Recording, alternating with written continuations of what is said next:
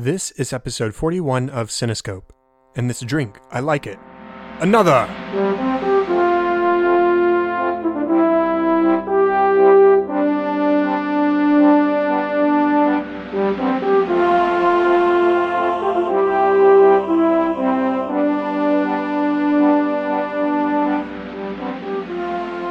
Welcome to Cinescope, where our goal is not to criticize or to assign ratings, but rather to celebrate the movies we love, exploring story, characters, music, and relevance to the world around us. I'm your host, Chad Hopkins, and returning to the show today is Joshua Torrey to talk about one of our favorite films, Thor. Joshua, how are you doing tonight? Doing really good. Me too. We just released a bonus episode a couple of days ago, well, yesterday at this point, talking about the new Marvel film, Guardians of the Galaxy Volume 2.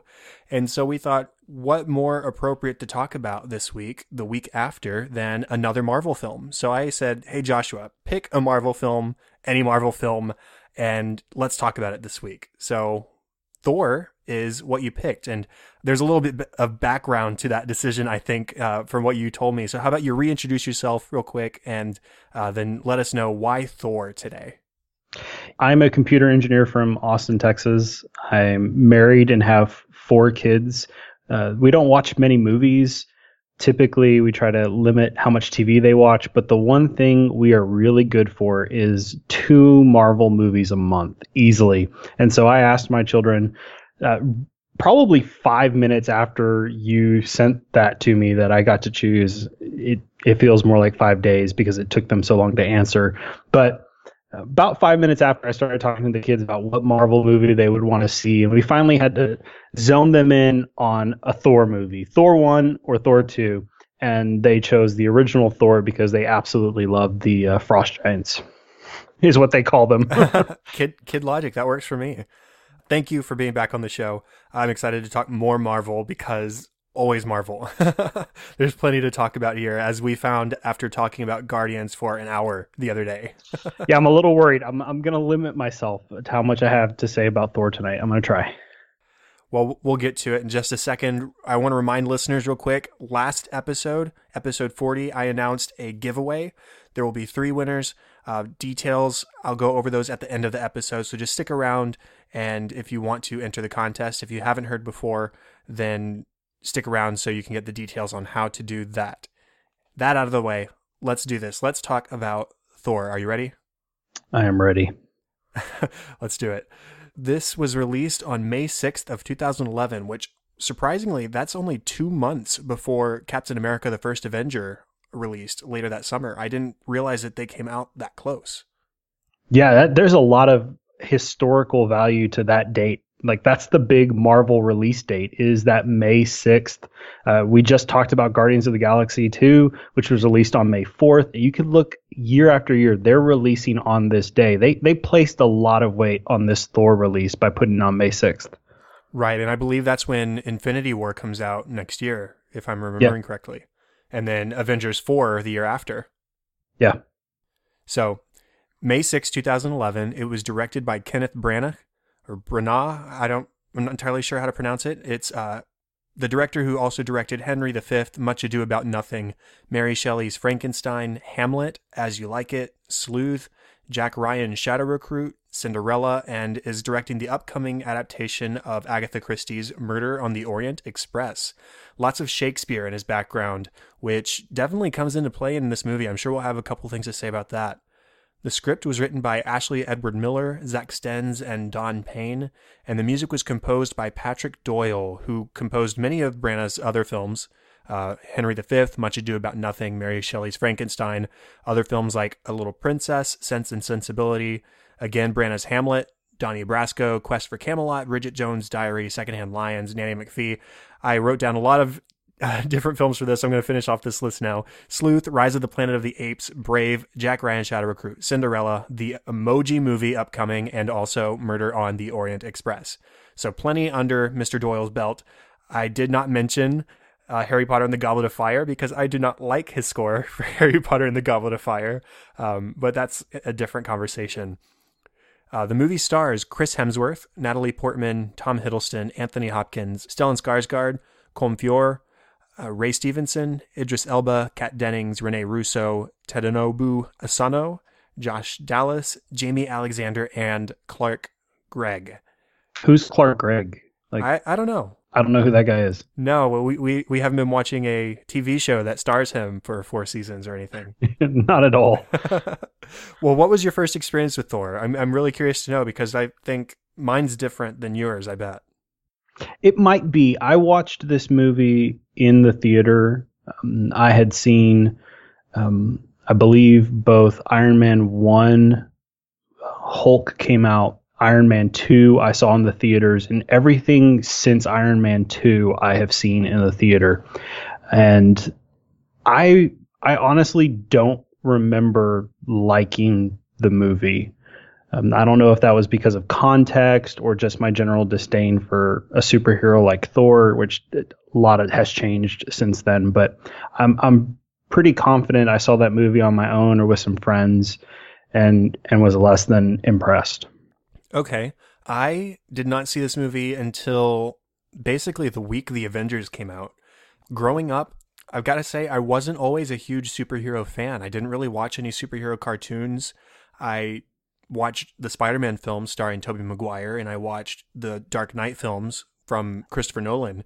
But aside from that, I didn't really care a whole lot about superheroes or comic books or anything like that. I had seen Iron Man, and I did like that. I think I might have seen Incredible Hulk. I don't think I had seen Iron Man 2 at that point. And so when Avengers came around, it was really catch up. I did see Captain America in theaters. So that's what surprised me about Thor being out in theaters only 2 months previous to Captain America, because I know I saw Captain America and I did not see Thor. So the first time I watched it, I thought it was fine. You know, I wasn't blown away. I didn't linger on it for too long. I really was just amping up for this Avengers movie that was going to have this character in it. So I figured I needed to be aware of all the previous plot points in order to fully appreciate a movie like The Avengers. So that was my first experience. I watched it on Blu-ray in a friend's living room and while I was at college. And that being said, I was really eager to revisit this movie in particular because it is one of the more, well, maybe not so much now that the expanse of the MCU has grown so far, but in history, this film has been a little bit more maligned than other films in the Marvel Cinematic Universe. And so I was really looking forward to coming back, watching it in full for maybe only the second or third time ever, and maybe coming up with some things to defend it a little bit. My goal here isn't to convince anybody or to legitimately defend it. We're going to be doing the same thing we always do and talking about the things about this movie we love. And hopefully that just draws your attention to those same things and hopefully walk away with a better opinion of this film. Yeah, I think going back historically and trying to like place it in its context, there were a lot of things that it tried to do that people maybe didn't latch on to, and they've just held on to that first experience because the movie has completely taken on a different concept for me as I have watched it more and more with my children. I mean, Thor is a big deal in my household, and I say that with kids who are head over heels for Hulk and Captain America mostly, and now they're all about Doctor Strange. But the Thor movies are the ones that, believe it or not, they ask for more often than any other set of movies. And you know, now they're some of my favorites. I'm with you. I understand why people have maligned them. I even have sympathy for some of them, but as time has gone on and I've watched it and gotten over some of the cheesy parts, I mean, I even rewatched the trailer and I was kind of just giggling to myself about how bad it is. Thank goodness for Thor Ragnarok and how awesome that trailer looks. Right. Because the trailer for this movie is not good by the standard that we now kind of hold Marvel movies. Yeah, I don't remember much promotional material for this movie. I was in my first year of college when this released. In fact, I was finishing up my first year of college. And like I said, I had literally no interest. I didn't care to watch any of the promotional material. This wasn't on my radar even remotely until the Avengers hype started ramping up. And I was like, okay, let's buy into this all the way and dive in. And that was when I started paying attention to it. Thor, who cares? You know, I liked Captain America because he's a classic comic book character. I liked Incredible Hulk because Hulk is a classic comic book character. But characters like Iron Man, even at the start of the Marvel Cinematic Universe, and especially Thor, were not forefront comic characters. They're a little bit more in the backlogs as far as historical comics go, and it's not until these movies that they've come into more predominant places in comic culture. So what really interests me about Thor going back into this movie is the mystery of it. This was the first character in this universe that was not of Earth, and so there's a lot of mystery, there's a lot of legend, this mixing and merging of science, which Marvel has always been really well rooted in, science of everything, and legend and magic and the unexplained. And I think that is a really interesting character to bring in and mingle with a guy who built a robot suit using his weapons manufacturing knowledge, and this guy who, thanks to gamma radiation, became a different creature, and Captain America, who basically just went on steroids, right? Thor is so much of a departure from all of those things. Yeah, it is. And that's why I think it reminds me so much of Marvel's first attempt to do something like Guardians of the Galaxy, except that they moved Guardians of the Galaxy to a non-summer date when they released theirs. And then also with Doctor Strange, they've always had this push against the boundaries. And I think Thor does that. Maybe it doesn't do it successfully for everybody, but it definitely does try, like you said, to bring for the first time this expansive universe to the Marvel Cinematic Universe. And I don't think people at the time that they were watching it realized, guys, this is going to be big. Like, there are going to be way more movies, way more expanse to the universe than just some of the crazy stuff we do with Thor.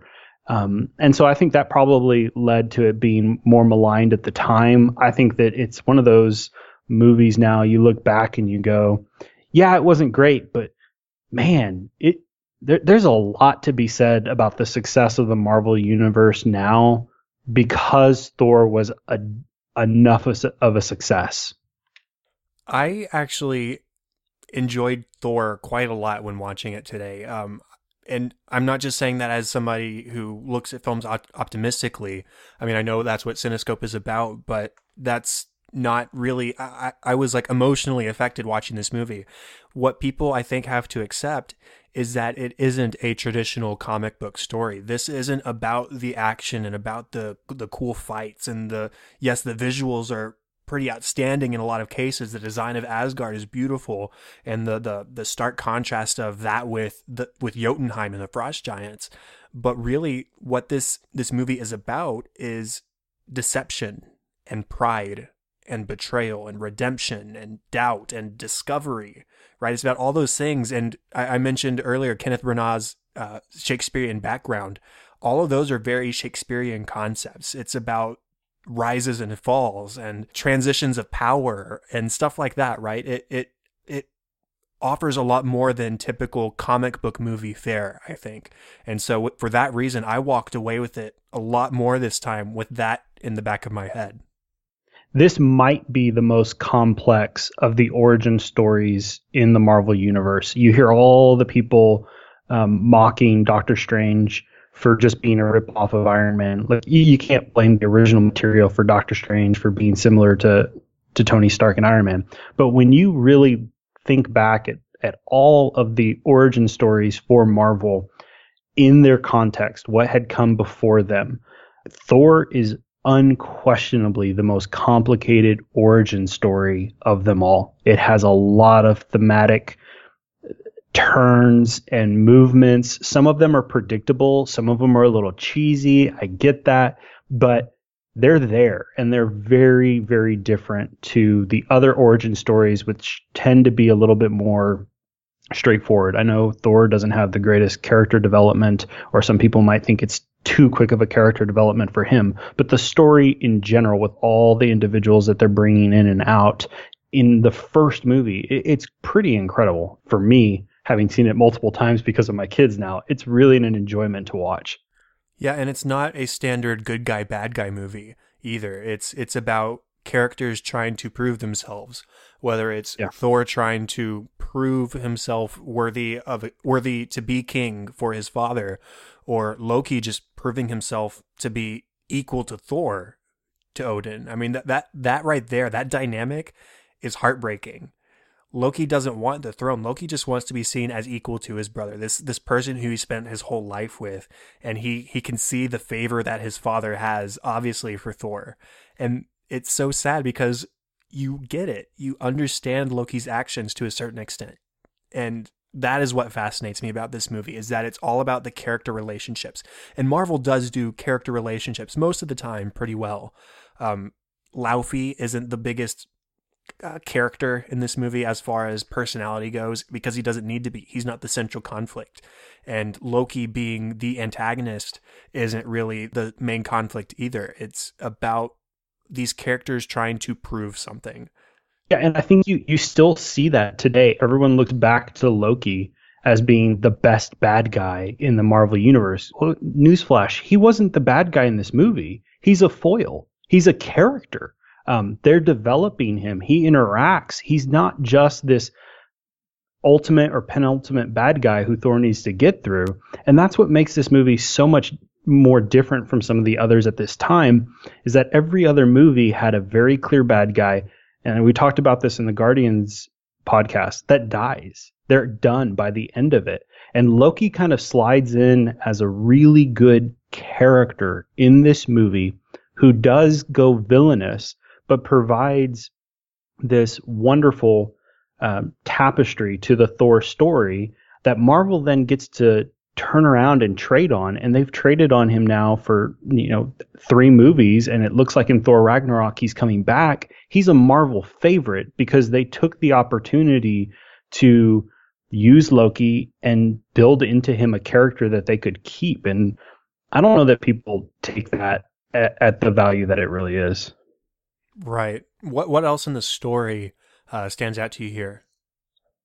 I think the Thor's dynamic with his dad, which continues, in every movie, there's always a little bit of a pitfall for the protagonist, except for Captain America, because he's awesome from the beginning.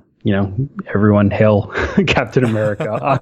I'm not a huge fan, but Thor's particularly, his arrogance level, I think, as a demigod, and the difference of his quote unquote daddy issues with Odin, I think, make him particularly attractive as not just a superhero, but someone we can relate to, who's going to need to grow up, not just for survival, but I think particularly with him, he grows up to be someone of value and worth. I think his caring for someone less than him, and that's really what he does in this movie, is not just coming to grips with, I'm going to be on the throne, but it's his willingness to care for people underneath him, beneath him, not worthy of him, that makes him capable of assuming the throne, that we don't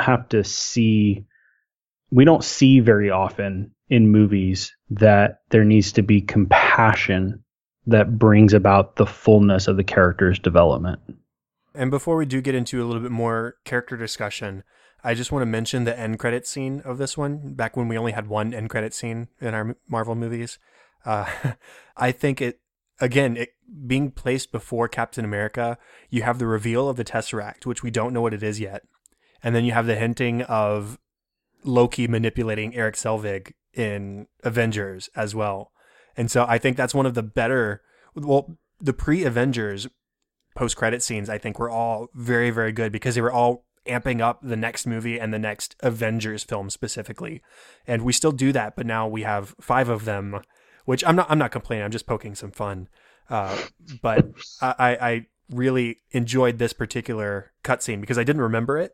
And so looking at how it prefaced Captain America and gave us a taste of something that we don't know the capabilities of, before we see the next movie 2 months later. That was really cool and well done for Marvel.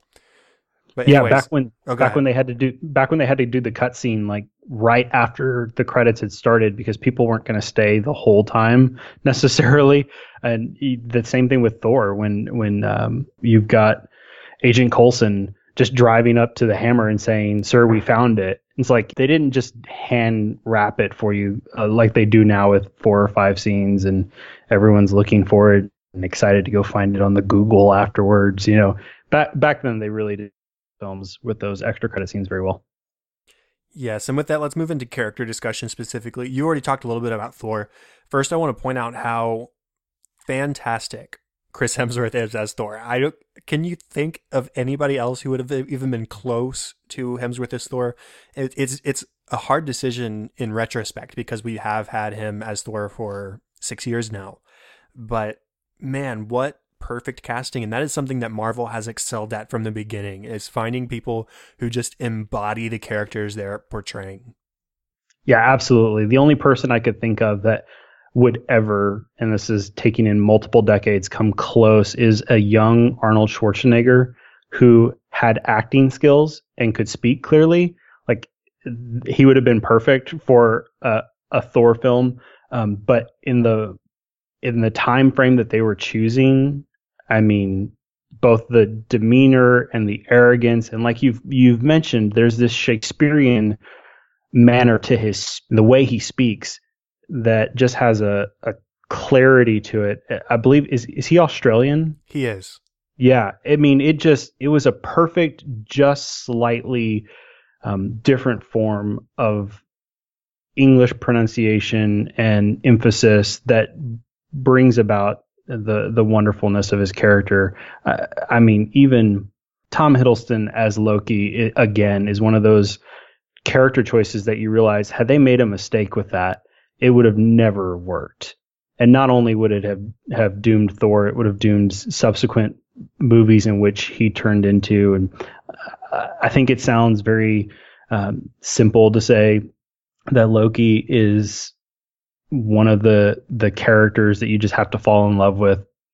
But the range of his interaction, both with his dad and with Thor, and the diversity between those interactions and the emotional turmoil that his character goes through, discovering where he's from and how he relates and how he was already trying to betray his family and now he wants to do it better.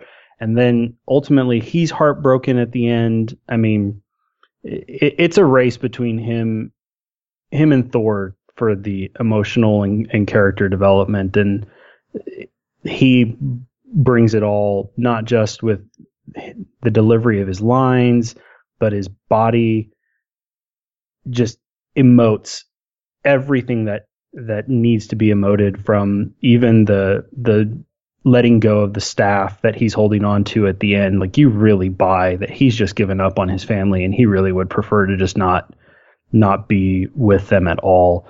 And that's one of those emotional moments that we kind of look back on and it's like, oh, he's going to come back. And you just kind of skip past it now that you watch it. But it really is a very moving final sequence to the movie. Thor specifically, I love the arc. You said something earlier about maybe him not having the greatest, or at least the perceived not greatest character arc. And I wouldn't say that that's wrong. I just saying I didn't identify with him. I followed him very well this viewing. He starts off, he's overconfident. He's thirsty for war, thirsty for glory. He seeks personal glory rather than a more peaceful path. He even as a kid, that prologue scene when Odin has told the history of the frost giants and how they came to have the casket and that kind of that story, he says, if when I'm king, I'm going to seek out the frost giants and kill them all. Like, this is a kid, he's saying this, and then here we flash forward and he's going through with this promise essentially. And even when he's stripped of his powers after he has betrayed Odin and gone against his orders and almost gotten his friends killed in trying to take down the frost giants, he is on Earth and he still thinks of himself as the almighty Thor. And it's not until he tries to pick up the hammer after he's fought his way tooth and nail through this camp, that he realizes that he really is just mortal at this point. He really is not the person he had been his entire life. And I think that's what's really interesting about this character. In the other Marvel, Phase 1 Marvel films, you had characters who had to build themselves up from nothing into something. Whereas Thor starts as Thor. He is the character we know today. But he has to be stripped of those powers first and prove himself not physically capable. He's obviously very physically capable, even as a mortal. He has to prove himself capable of the badge of Thor and the position of king. And I think that is a really powerful approach to a character. Yeah, the one line I think there are a lot of lines in this movie that kind of get overlooked because people are thinking whatever they tend to dislike, but it's when, I mean, newsflash, we get the introduction to Hawkeye in this movie amongst all the Thor talk. Hello, Hawkeye. But he has this little comment when Coulson's talking about, taking the shot, or is he ready to take the shot? And he just says something like, I'm beginning to cheer for this guy. And you kind of get that sense of he's Thoring right now, kind of like you were talking about. Even on Earth, he's still experiencing this wonderful, euphoric, I am Thor.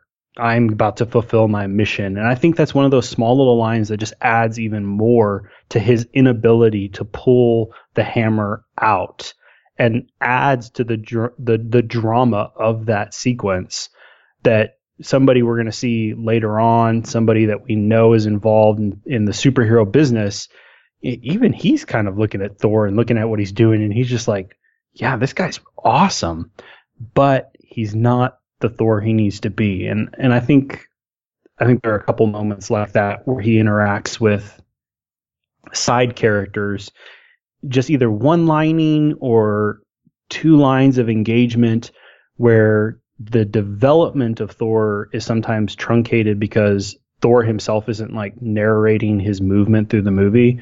And I think sometimes people perceive that as being too quick of a movement for his character development. I think it's actually very well laid out and quite plain if you just kind of sit back and enjoy the movie.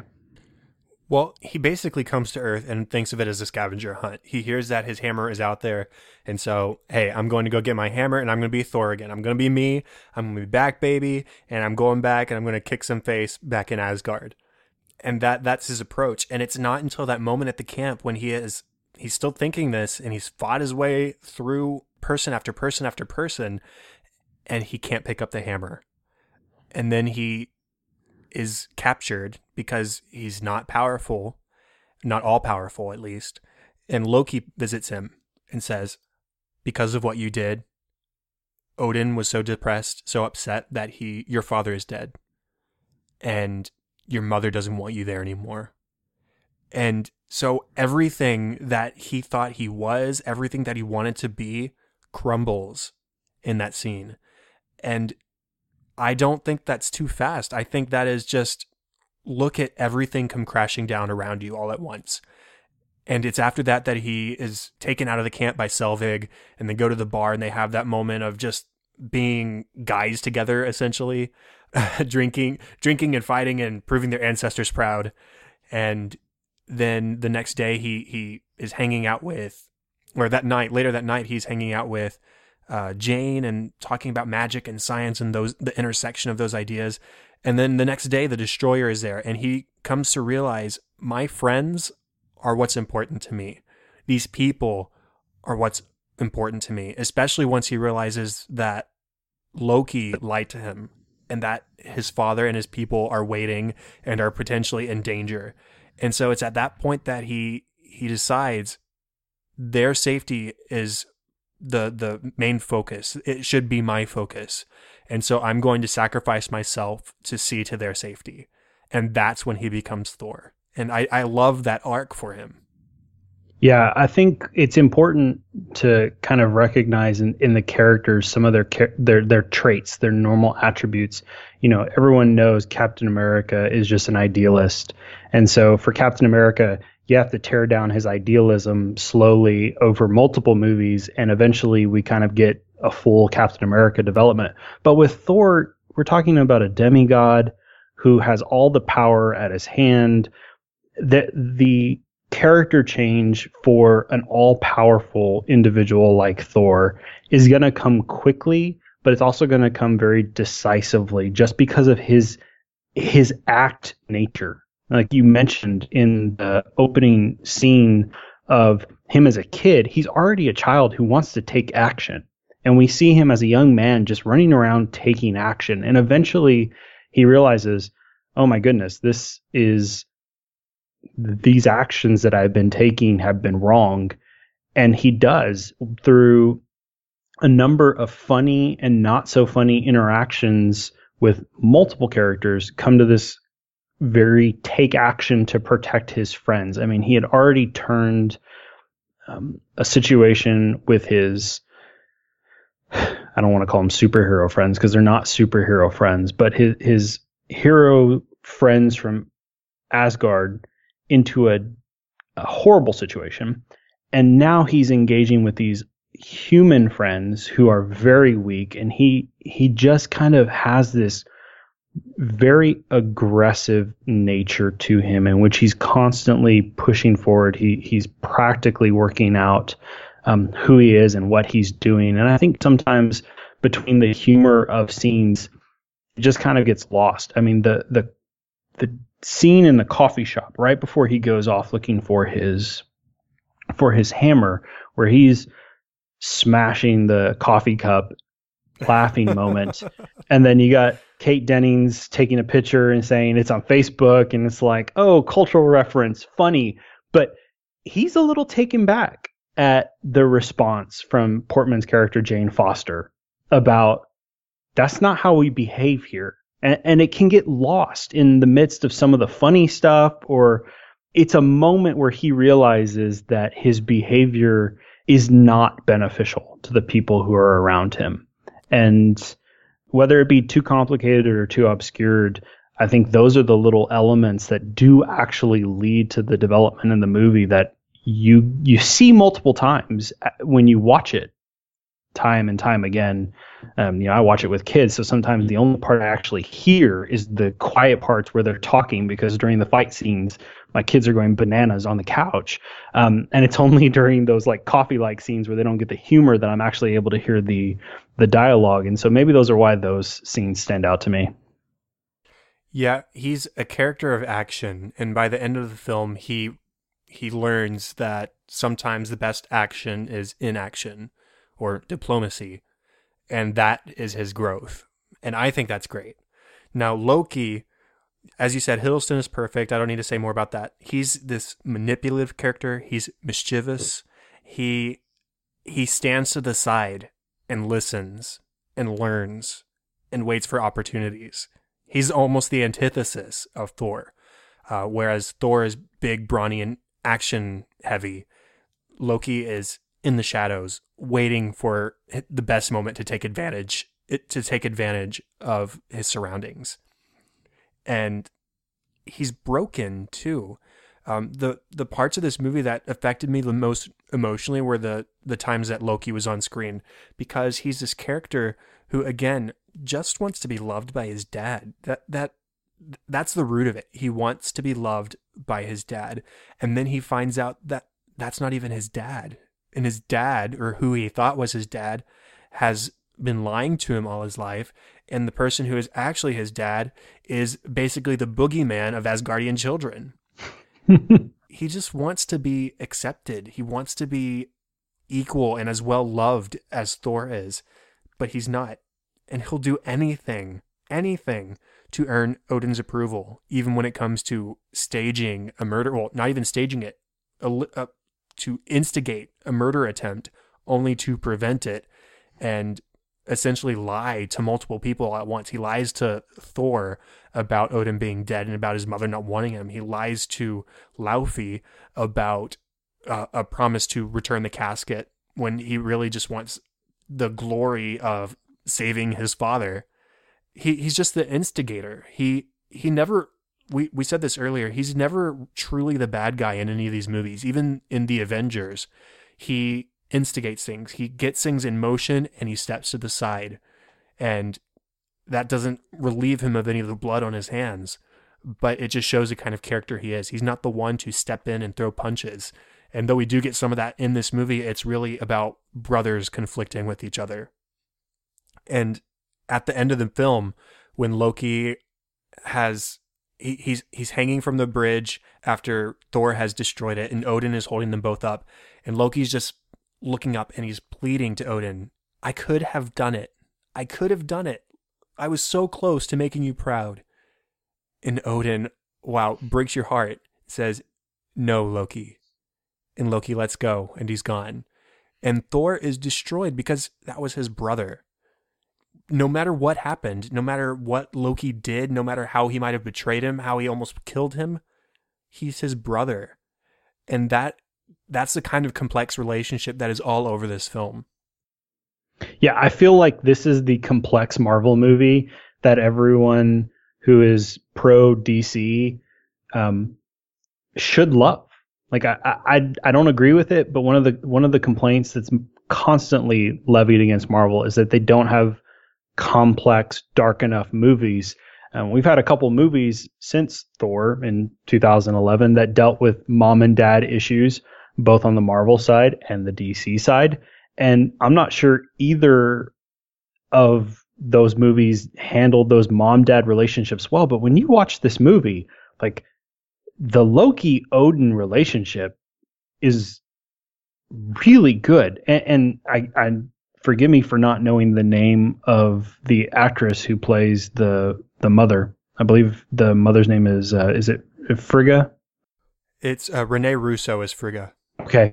Like the relationship with her sons, you feel it. It's real. And that's a credit to them for making that an enjoyable, emotional movie. It is not a slugfest. It's not a joke fest. There are some slow moments. I think there's some of that kind of dry humor, which it seems like Thor Ragnarok is going to be discarding.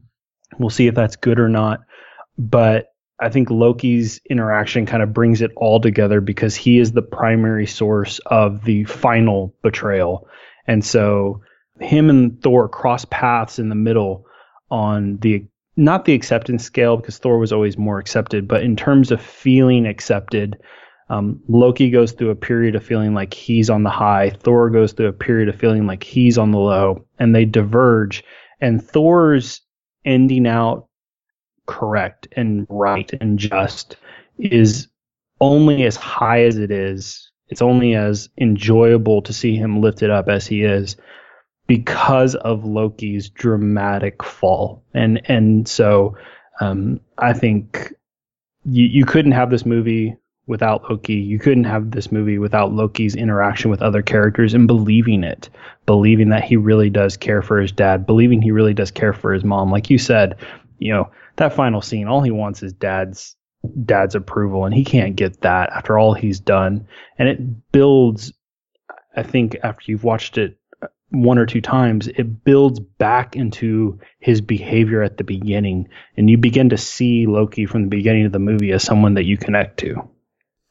Yeah, he cares about everybody in Asgard, I think. Loki he leaves. Yeah. He leaves because he's broken and because he doesn't feel as accepted as others. And that's what it comes down to. And that just, it breaks my heart. I keep saying that phrase, but it really does. I did shed a tear or two for Loki tonight because he just is a character who wants to fit in and can't. He finds himself incapable of it just because of it's who he is. And it's sad.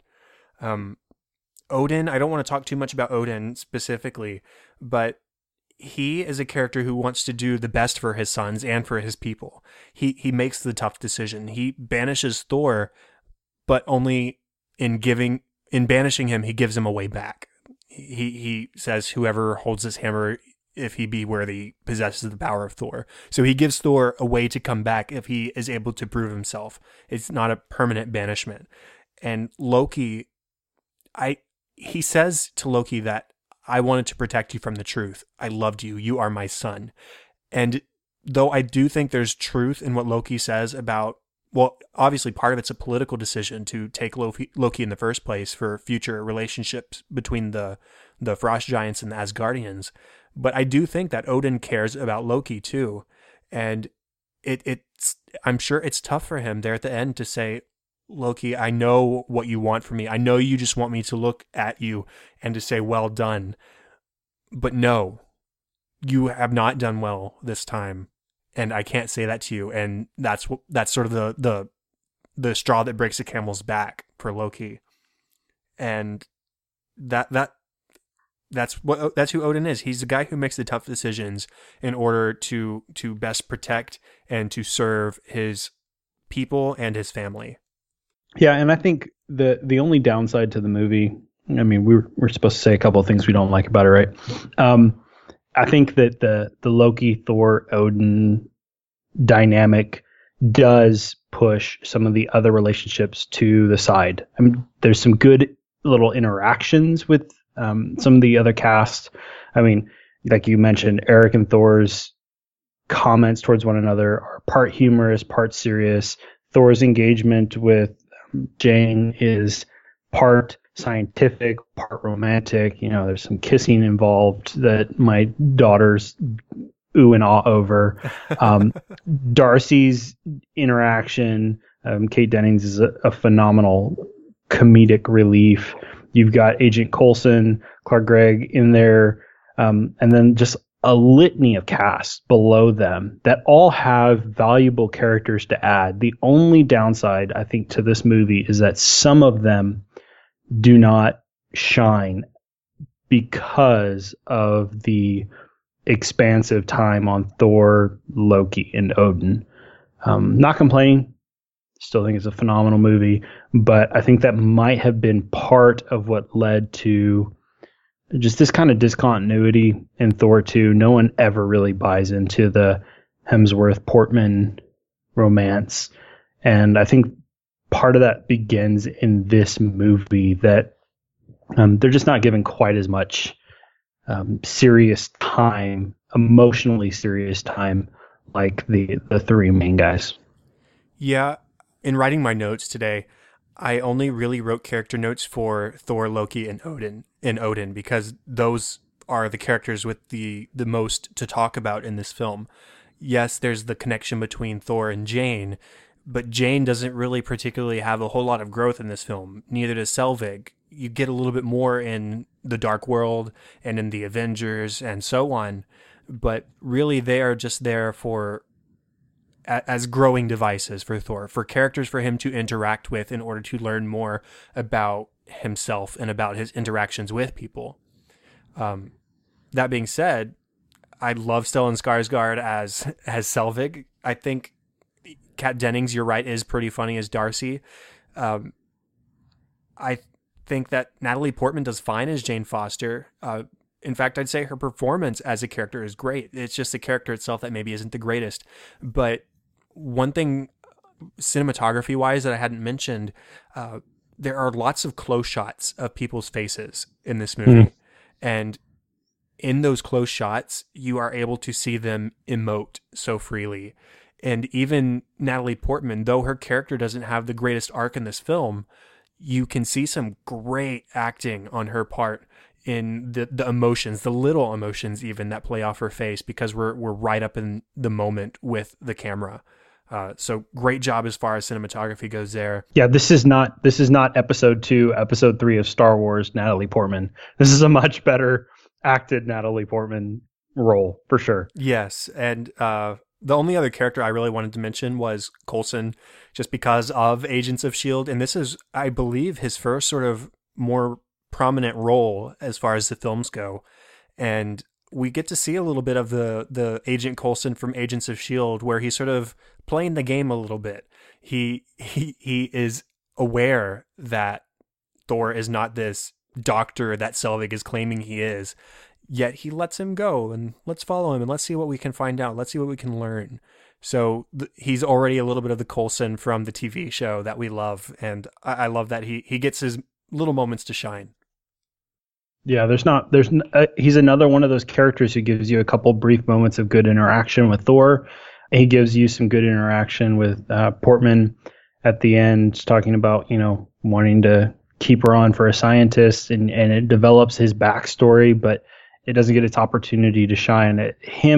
I specifically think of some of his interaction with the other Avengers in the first Avengers movie, but also his interaction with Iron Man kind of one-on-one prior to meeting the Avengers. And I think that they might have dropped the ball. He might have been good with Thor. I don't know. They seem like very opposite characters, like you're saying. They're going in a little bit of the opposite direction with him, kind of freeballing things. It fits his character development as a side story, but it does get a little lost.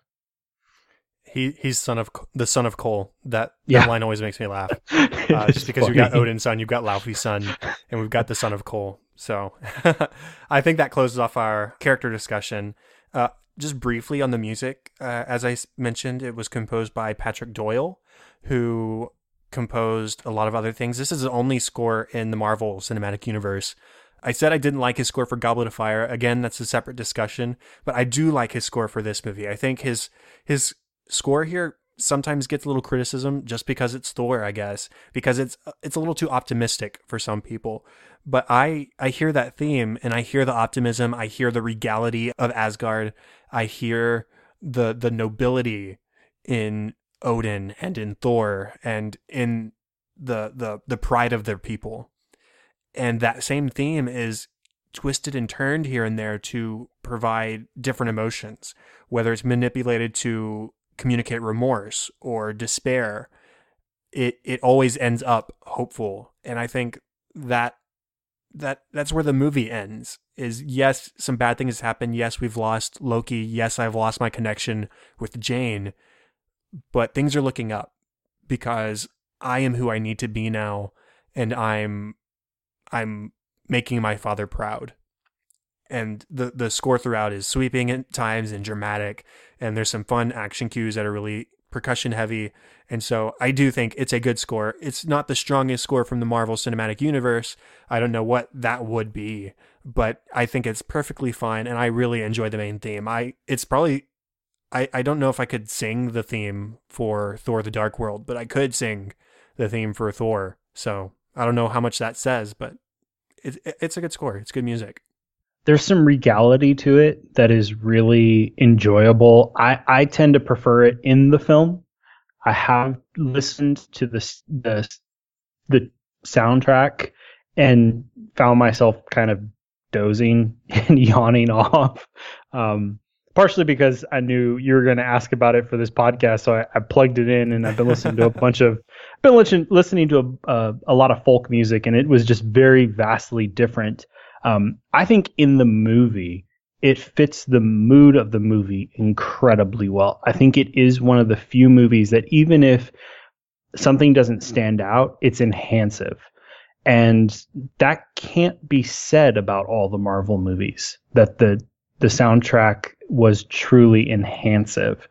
And so we've talked about Guardians and how Guardians kind of plays off how much the music is involved in even some of the storytelling. No one else has really tried to broach that. This captures, I think when we were talking about Thor and his Thorness from the beginning, I think the soundtrack captures that, and it never loses that. It lets you remember, despite some of the twisting and turning, that he is still Thor, son of Odin, and he is still worthy to carry the hammer, although it takes us a while to get there. And so I think maybe that's what makes it boring for me when I listen to it apart from the movie. I don't hear as much of the progression as I see in the film. I think that's fair. And the bottom line is, when it comes to movie scores, yes, it's nice to have one that's listenable outside of the film, but the primary goal of a film score is to enhance the film. So if the score enhances the film for you, which it sounds like it does, then hey, Patrick Doyle completed his role in making this film. So that's what I got to say about that, at least. Now let's sort of wind things down with our takeaways. So what takeaways, or a takeaway or whatever, do you have for Thor? This is a tough question. I think the major takeaway is as I mentioned previously, compassion that a lot of the other Marvel characters do not display a level of care for other people that Thor does. There might be care for saving innocent people from some kind of pragmatism or idealism or altruism, but Thor in particular has to bring his compassion from a level of humility and understanding humanity and an understanding the worlds that they protect and understanding that it's not just about running around killing people to defend innocent people. It's about actually caring about those people. And that's the difference between, just some kind of general mercy and true compassion, empathy for an individual. And I think Thor's development towards that compassion is something that I'm not completely sure the Marvel Universe is carried through, but I think it shines through in this movie. That goes hand in hand with what I had come up with, which was loyalty. It's not always loyalty to a king, but sometimes it's loyalty to your friends or to your people or kingdom or to yourself even, or even just to an idea. It's knowing when it is appropriate to be loyal to what. That is what Thor is. Thor, at the beginning of the film, is loyal to himself and who he wants to be. He wants to be this big action hero. By the end of the film, he has learned that as a king, he needs to be primarily loyal to his people and to his friends, and even to family. And that goes right hand in hand with compassion, I think, because if you are a compassionate leader, you're going to put others ahead of yourself. And that's what Thor learns. And then also the idea of knowledge. You have Jane and Darcy and Eric Selvig pursuing knowledge. They're trying to find answers to the things they don't know. They want to learn.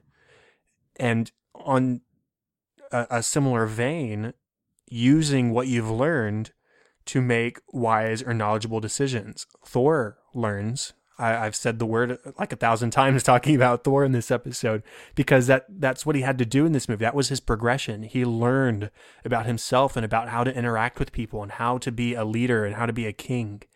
And so it's using what you learned, using that knowledge to make those decisions that are going to benefit people around you rather than just yourself. Yeah, he reminds you of the high school jock who falls for someone that society would deem lower than himself, to kind of stretch outside of the comic book movie realm towards other movie paradigms. It's like you said, he's got to learn to be loyal to people that he originally deemed unworthy. And I think that's a story that captivates us when it's not a comic book movie. But when it is a comic book movie, we're like, I don't get this guy. And that might speak to part of why people don't like Thor. We don't like the fact that he is all powerful and cares about small people. I don't know. Well, I think that's a good point too, because that is what's endearing a little bit about Thor's affection for Jane, is she's mortal. He's got Sif. You can tell that she's got some sort of feeling for him, yet he has fallen for the mortal woman who isn't a warrior, who isn't putting herself out there in an action-focused way. She's focusing on learning and on knowledge and on expanding her mind. And again, she's mortal. And I think it's Thor coming down to the level of, to use a not great word, lesser person. Mm-hmm. Jane's not lesser. She's not a god on Earth, is basically what I mean. Thor on Earth is a god. And for him to fall for a mortal woman says a lot about who he has come to be. So yeah, even though there's not a whole lot of growth for her character, that relationship from that perspective does hold a lot of meaning. Yeah, it's got a Say Anything Breakfast Club kind of vibe to it, where a popular kid falls for an unpopular kid in a romantic way. It's got that kind of vibe for it, yeah. Yeah. Any other takeaways? I think that's all. Cool. I think that works for me too. Any final thoughts about the movie before we close I off? think people need to give it a second chance. I think people need to watch it with little kids, particularly little girls who think Thor is just the bee's knees, and just have a good time with it. I mean, it is a comic book movie. Open your mind. Ignore the wig. I know the wig's bad. We didn't talk about the wig. It's okay not to talk about the wig. Hemsworth's wig is bad. Let's just leave it at that. Ignore the wig, and I think you can enjoy this movie. For me, I would just say look at the relationships, whether that's Thor to Loki or Loki to Odin or Thor to Odin or Thor to Jane or Thor to anybody in the movie. Look to the relationships, and that's where the real value in this movie lies, I think. So, that being said, that is the end of the official 41st episode of Cinescope. Thank you for picking a different movie than I expected you to. You're welcome. I'd like to know what movie you thought I was going to pick. Well, I just think a lot of people would have gravitated to Captain America, Winter Soldier, or Civil War, or maybe Iron Man 1. Those are the critical successes more than just the box office successes in the cinematic universe. And I think there's something to be said for these smaller ones that maybe didn't get the greatest critical reception, but definitely deserve the rewatch. Agreed. Well, cool. Contact for the show, facebook.com/Cinescope Podcast and @Cinescope Pod on Twitter. Please, if you're interested in the giveaway, there will be 3 winners. One person will be getting the grand prize of 2 movies that we've talked about up through episode 52, and 2 people will get 1 movie from any episode we've talked about in any format you want. So just leave it a review on iTunes and or share the show on Facebook or Twitter, and make sure to tag the Cinescope Podcast or @Cinescope Pod so that I can see it and keep note of your entry. So you have all the way through episode 52 to enter that. So you got a little bit. I'm not going to talk about it in every single episode, but be aware of that if you want to enter that giveaway. Also, if you have feedback or ideas or are interested in co-hosting and have a movie you'd like to talk about, email me at thecinescopepodcast@gmail.com. Joshua, where can people find you online? You can find me on Twitter at BenNuwn. That is BenNuWN. I'm mostly talking about sports on there or craft beer. So maybe that's not the best place to see some of my Marvel hot takes. But then you can also read book reviews, movie reviews on ToryGazette.com. And the Twitter handle is @ToryGazette. Yes, make sure to check them out there. And don't forget to go back and check out bonus episode 6, where we talked about Guardians of the Galaxy Volume 2 together. And then all the way back to episode 20 if you're feeling in the Christmas mood and want to listen to some white Christmas talk. So those are places where you can find Joshua here on Cinescope. The best place to find me is @Chadadada on Twitter. That is CHADADADA. And facebook.com/Chad.Hopkins. And all the show notes, all the contact information can be found at thecinescopepodcast.com. And that is all for this week. Thank you, Joshua. Always a pleasure to talk movies and Marvel with you. It was great. And thank you, everyone, for listening to episode 41. I'm Chad Hopkins. This was Cinescope, and we'll be back next week with episode 42. Have fun and celebrate movies.